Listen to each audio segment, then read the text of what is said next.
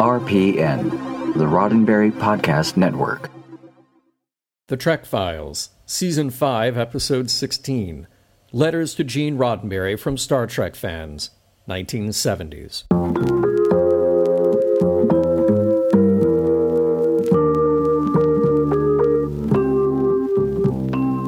Welcome to The Trek Files, a look into the archives of Roddenberry Entertainment from the personal files of Gene Roddenberry. And now your host, Dr. Trek, Larry Nemechek. Well, welcome back, Star Trek fans. Hey, all of you Star Trek historians, all you pop culture academics, I'm sure you're out there. All of our canonistas, I say that lovingly because I embrace my original definition of canonista, which are people who just love the canon. I don't mean canon fiends or canon abusers. I mean canon lovers. In short, guys, I'm talking about all of you Trekophiles out there. Trekophiles spelled with an F. We've got a wonderful little, a lighthearted show this week from a lot of areas. So, listen, as always, look for our documents right where you found the show if you were looking on Facebook. Hit facebook.com/The Trek Files. Find our documents for the week all right out of Gene's mail file. Listen to a sample right here, as usual. And then join me for some more and this week's guest.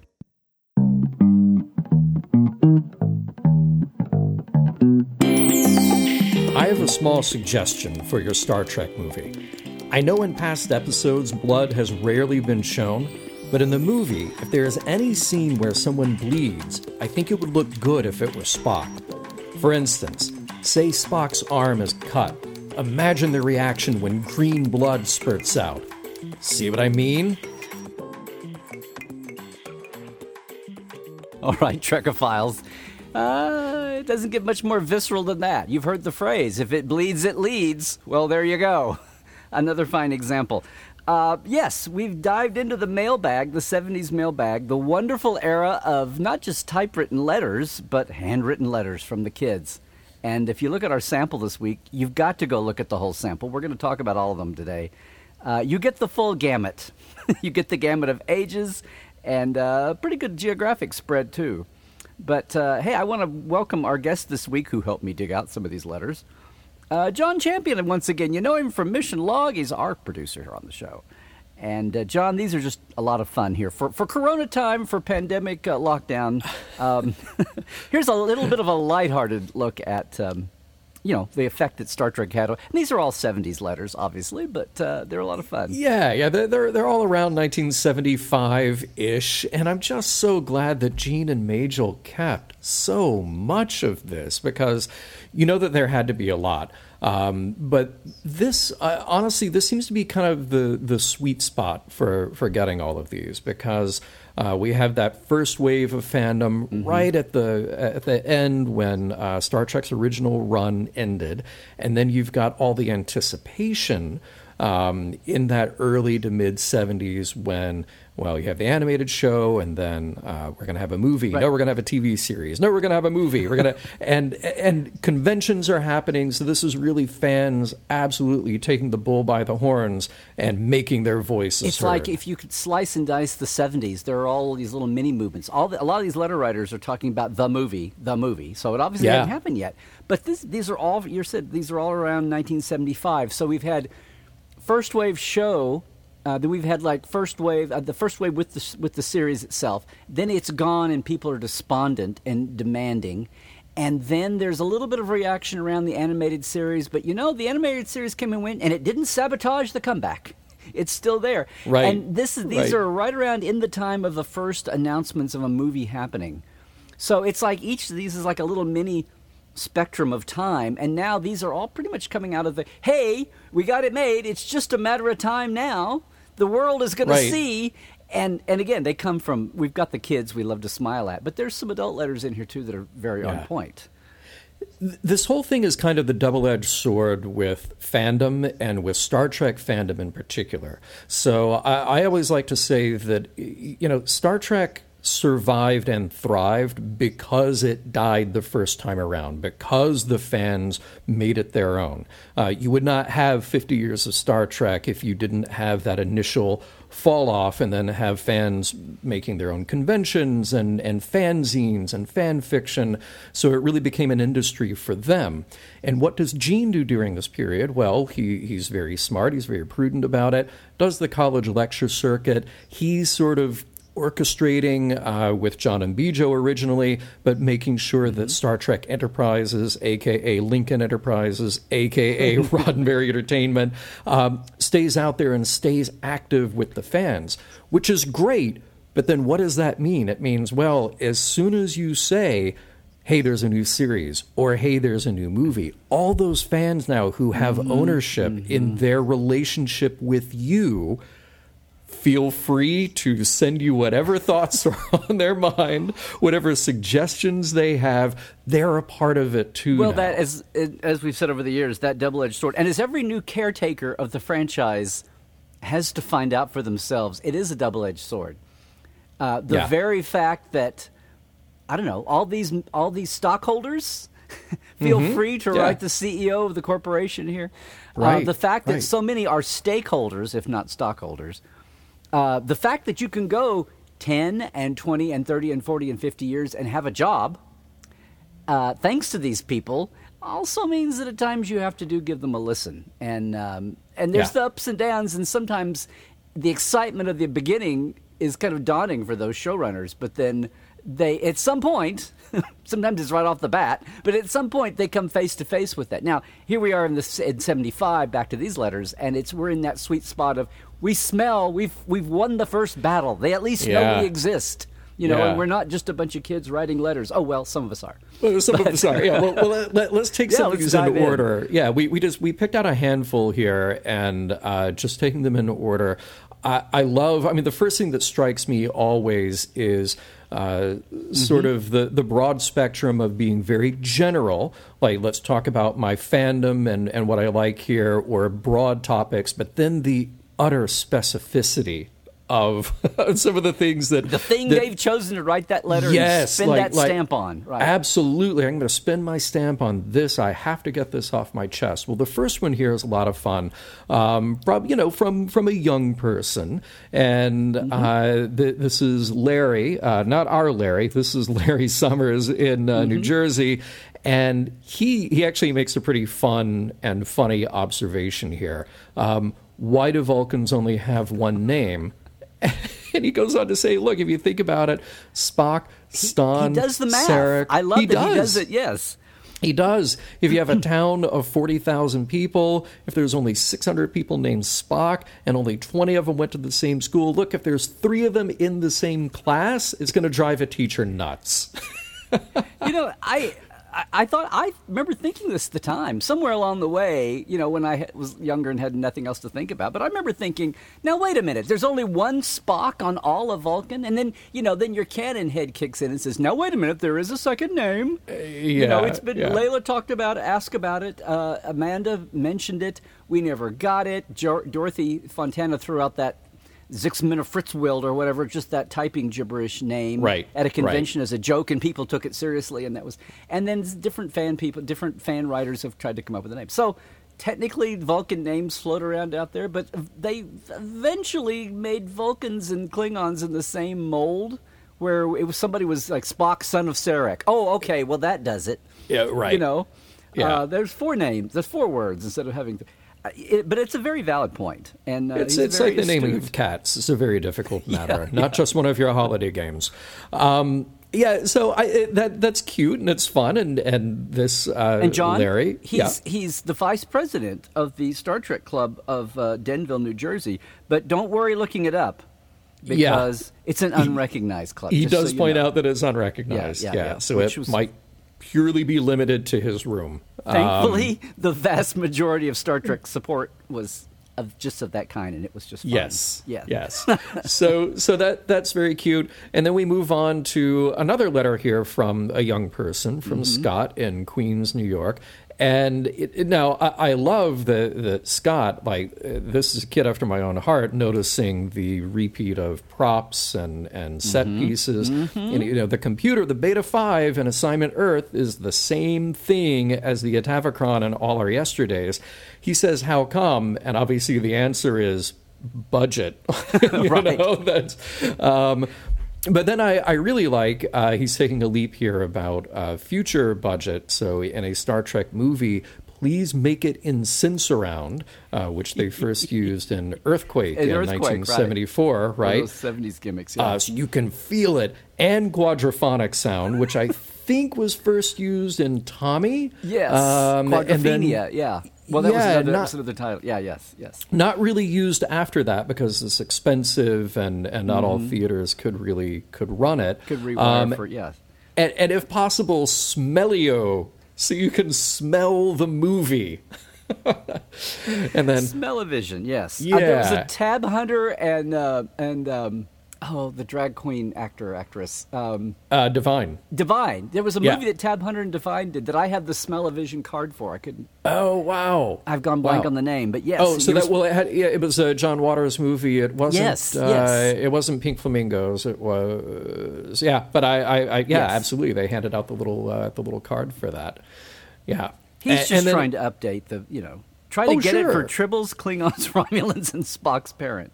Yeah, try get to all get these them things in there. Yeah. Whether it's connected to Smell-o-vision or not, I don't know. Yeah. But good on Scott. Yes. Right. And then we move along to Jeffrey, who's from Nazareth, Pennsylvania. Master Jeffrey. Which I remember was an affectation that young guys, like in the Hardy Boys age, would use.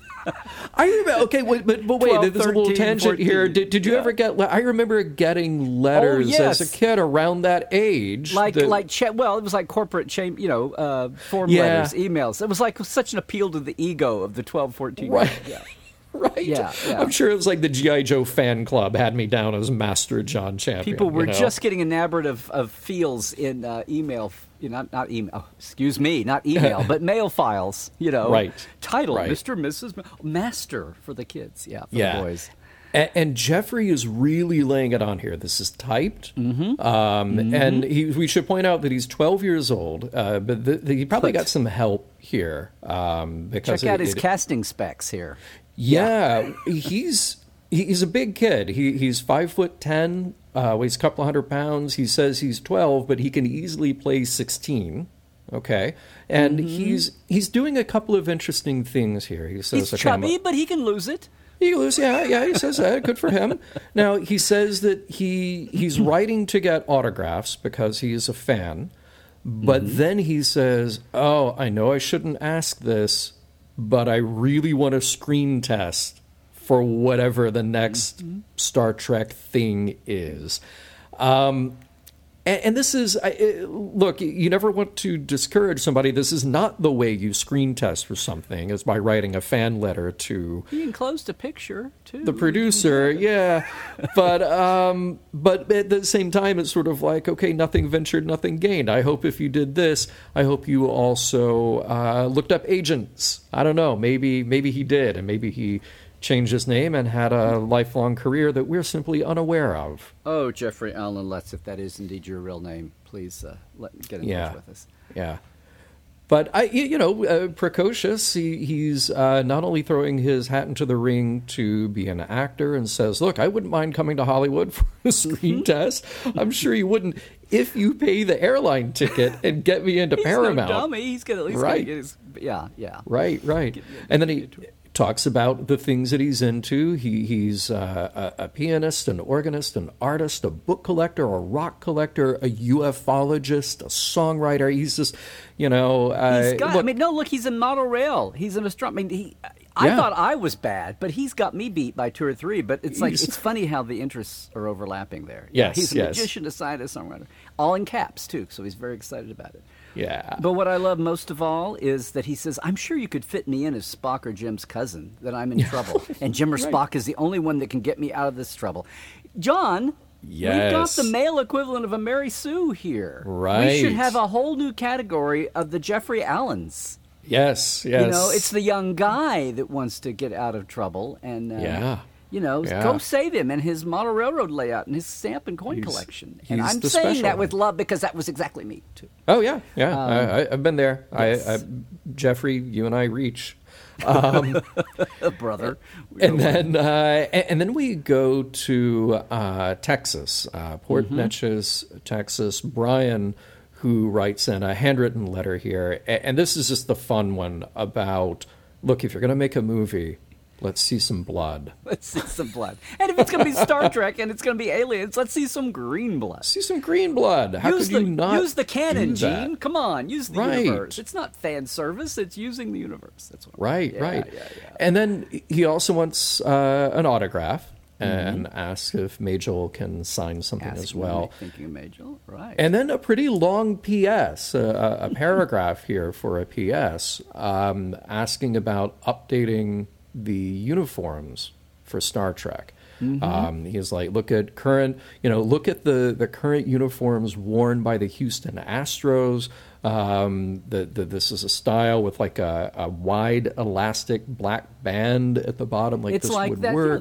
that wide elastic band, the 70s, to keep your windbreaker, up against you and all that. But you know what? He's falling victim to something that I did the first few times to watch around. It felt like, especially security people, had that black band around their waist. But, Brian, if you're still out there and you're still confused, you're actually, it took me a while to figure it out when I was a kid. That's actually the black, in the first season they had the brown wraparound belts that look like cowboy belts, or gun belts, right, for the phasers to attach to. I guess that was the thinking. They had to look like brown leather. But they switched to soon early on to that black, I think mid-first season. They went to that black elastic band that the phasers, velcroed onto. Yeah, the Velcro on everything. Yeah, the security, and you see but you don't really get it because the guys, it blends into their black pants. When you see the women security people with a black belt, you went, oh, that's what it is. Right. Yeah, that confused me. It's like, what, did they suddenly get a big black band? But, yeah. So anyway. Yeah. Nice try, Brian, but we got it handled. And then we have a letter, this one from an older person. This is from Anthony in Sayville, New York. Very adult, sweeping cursive, just like the books taught you. Yes. Nice handwriting. Definitely give him that. And he talks about going to a movie with his wife and seeing a short made by the Travel Bureau, South African Tourist Ministry, called And on the Third Day. And he was really taken in by the native foliage and landscape and how it looked very alien. Wow, you should get shots from this to use in your next movie. I could see a landing party there. Well, he's thinking like budget. He's thinking location filming. Yeah, and he's very specific about that. That's just that's the kind of thing that's very interesting to me. That somebody who's got presumably no connection to the entertainment world, no connection personally to Gene Roddenberry, just sees a thing in a theater. Wow, that made me think of Star Trek. And here he's writing this in 1975 and saying, I've been watching Star Trek since 1966, since it came on. So and one of the really old first-timers. 9 years later is in my head when I see this. And again, the thing that made him spin the stamp. Yeah, right.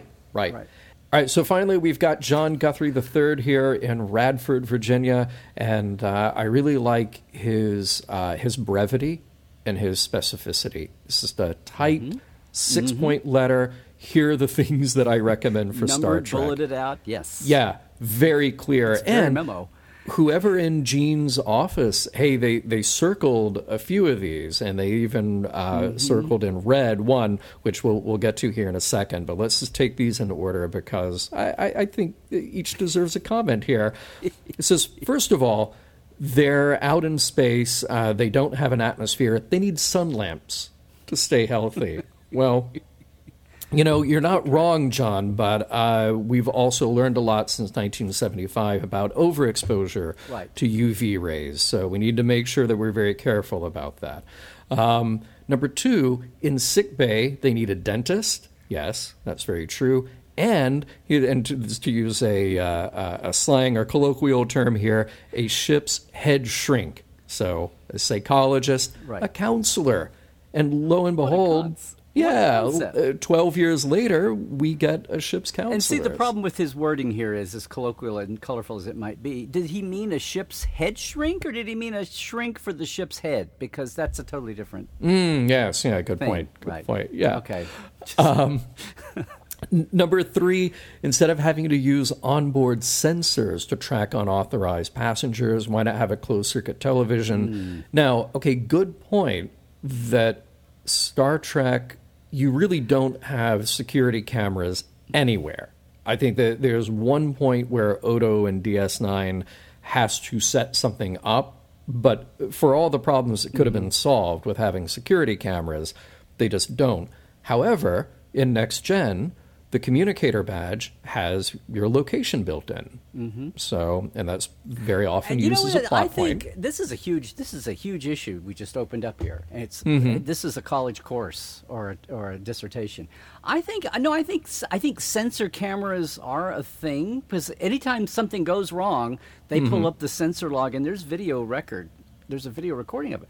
And I'm pretty sure it would have been for Kirk's time too. We just didn't get it for budget, all that matting.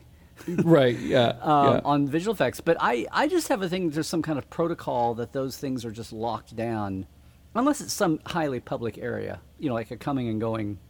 You would hope. But, for all the problems that could have been solved to just say, hey, let's run the security footage. Like, right. Rarely do they ever do that. Right. In a highly sensitive, I'm going to say like in the engine room, in the transporter room, like these are important places you need to have. But my point is there's a whole sophistication of privacy. Obviously, privacy, aside from the fact that you apparently can walk in on anybody's holodeck program in progress, which happened all the time. Save the day sometimes, but otherwise, that's the thing that got me about privacy. I'm like, so you can't lock the door on your own holo program, but okay. Right. Anyway. Yeah. Or you could also go to a computer and say, hey, bring up so-and-so's personal logs. Okay. Yeah. Okay. Yeah. Well, they didn't have two-factor, authentication. Right. Yeah. Apparently. They have to text somebody a PIN code. There's a clue that we actually are in an alternate universe with future Trek. Yes. Yeah. Passwords are never developed. Number 4 here. Yes. How about some pockets? Or a pouch on the belt. Yes, John, you're right. Finally figured that out by the time of Enterprise, where they had pockets everywhere. Such a throwback show, Yeah. Number 5, how about a telephone for married members of the crew to call home? Now, okay, so we didn't get a telephone exactly, but by the time of Next Gen, certainly subspace communications much more explored. You had much more communication with family members, co-workers in different places. By the time of Next Gen, you just made a holodeck recreation of them and talked to them if you were There you go. Yeah, you don't need to actually talk to the real person. Yeah. But I like how you're only allowed to get this long-distance telephone if you're married. If you're single, right. If you're widowed. Too bad. Too bad. And last but not least, he makes this reference here circle. to the enemy within, and this is circled in red. I love it. I'd love to know who actually did that. In case some crew members get stuck on an ice planet because of a transporter malfunction, a long rope, and a pot of hot coffee. Yep. Of course, that's what Sulu asked for. And cute that he's paying that close attention to the show and just threw that in there as a little zinger. With a little twinkle there. Yeah. And the thing about all of these letters is John R. Guthrie III signed his typewritten letter. The thing that I worry about in I keep having Samuel Cogley's language here, and our pasteurized, homogenized, computerized blandness is the era. I think about it with Ken Burns documentaries. Someday, 50 or 100 years from now, some camera is just going to lovingly pass over a stack of email printouts if they even survive. Yeah. I love how all of these letters, we love to look at the kids' letters, but the types, the typing balls, people signing under their typing, all that little protocol. But the kids, the first couple we had especially, just the minute you see the letter, you have a clue about their personality, their age. Do they have their cursive under control? Did they abandon cursive? Is this an adult and they're typing? Oh, it's a kid and he's typing. Okay, I just miss that. I miss that. That's almost another dimension of looking at letters in the 70s that has nothing to do with Star Trek. But it does add to, we're really getting that snapshot in time moment. It's really adding to the culture of the time. It really gives everything a personality. Right. And these are all fans, again, that have no expectation. They got 3 years. They got 79 hours of Star Trek. There is no bloody A, B, C, or D, and much less anybody else's crew. And it's just, things were just simple. Oh, here's some... But they're underlyingly all so excited. The unspoken truth here, so some spoke. But most of it, the subtext is, we're so excited to have a movie on the way, so I know these are relevant now. I'm not just some wacko sending you ideas for a dead show. There's hope. There's hope that we can see this. Yeah. Yeah, it's a lot of fun, John. John, thank you for helping me open the mailbag. I think we've discovered a cache here, a cache that we may get into again in the future. There's so many. There's a lot of fun stuff, and we'll do it again. Yeah. Good on Majel and Gene. Yes. The Trek Files is produced by Roddenberry Entertainment. Executive producer, Rod Roddenberry. Now, all of our documents every week, as well as your chance to comment, are right there on our main page at Facebook, facebook.com/The Trek Files. Now, for more great podcasts, check out podcast.roddenberry.com. And for more deep diving of Star Trek behind the scenes, check out LarryNemechek.com and Portal 47. That's me. Trek well, everybody.